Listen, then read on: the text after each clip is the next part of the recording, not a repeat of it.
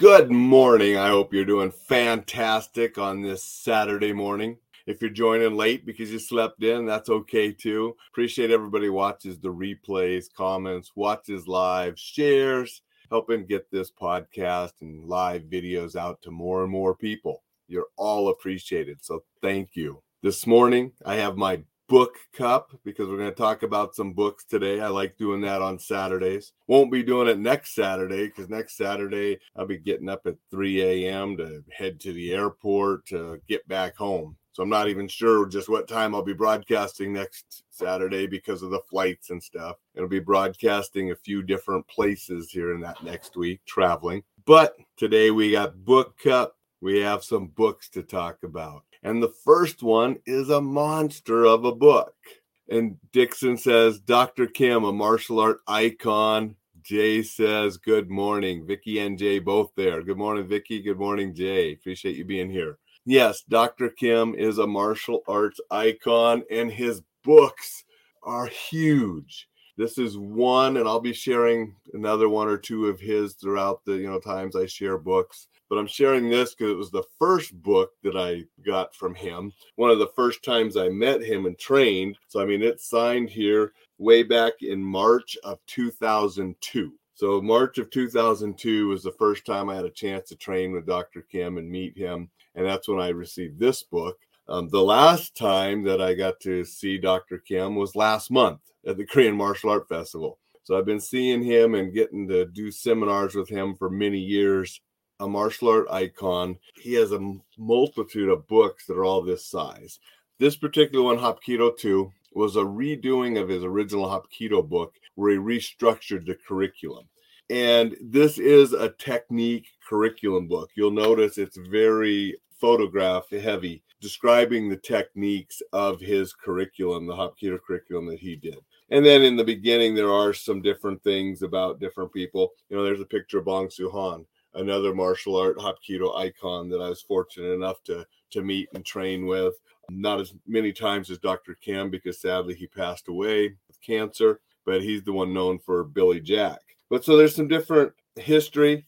There's a picture of Chae Young-sul up there in the corner. In Korea, we had a picture of Chae Young-sul hanging in our dojang because he's Dojunim, the founder of Hapkido. And so this is just a really awesome book to have in your collection if you practice and study Hapkido. Even if you don't do Dr. Kimm's same curriculum or style, you're going to see things in here that you can add to your curriculum or modify to your curriculum because there might be a variation. And it's just a really cool reference book if you do Hapkido.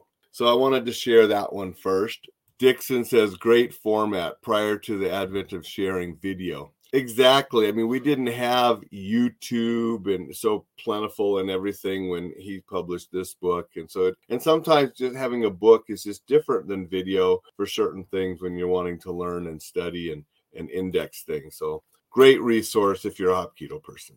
And it just means a lot to me because I've had a chance to train with him and the book is signed from way back when.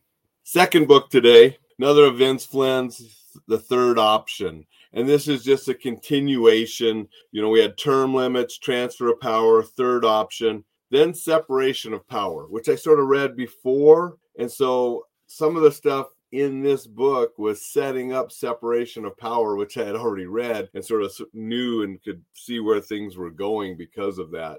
Just good, fun thrillers with a lot of political intrigue, Washington, D. inside sets. So if you like action thrillers, again, Vince Flynn is a fun, good read. So I enjoyed this one. And I'm reading the next one. Executive Power is the one I'm reading right now. So I'm sort of reading it back in order. I read Separation of Power out of order, but Executive Power comes after Separation. And that's the one I'm reading now. Discuss that a little bit later. It's interesting, though, to see the Mitch Rapp character and where things go and how things work out with him. Fun, good book.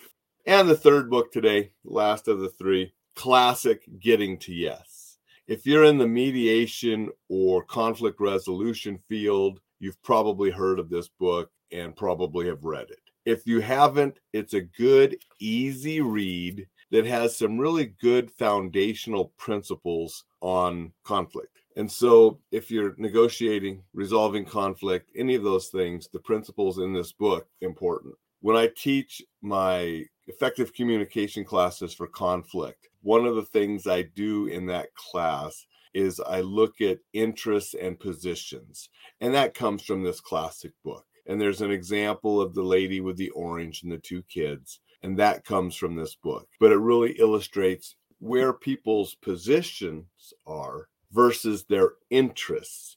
And when you get past the position to the interests, you can do better negotiations and you can be more successful at resolving conflict. So there's some really good tidbits in this book if you're wanting to negotiate, resolve conflict better, communicate with other people better. So it's a classic. I think it was written in the mid 80s, but it's still a bestseller today. You can find copies at used bookstores, new bookstores, Amazon. There's updated versions. This is the second edition with answers to 10 questions people ask in this edition. So good book on that. So those are the 3 books this Saturday.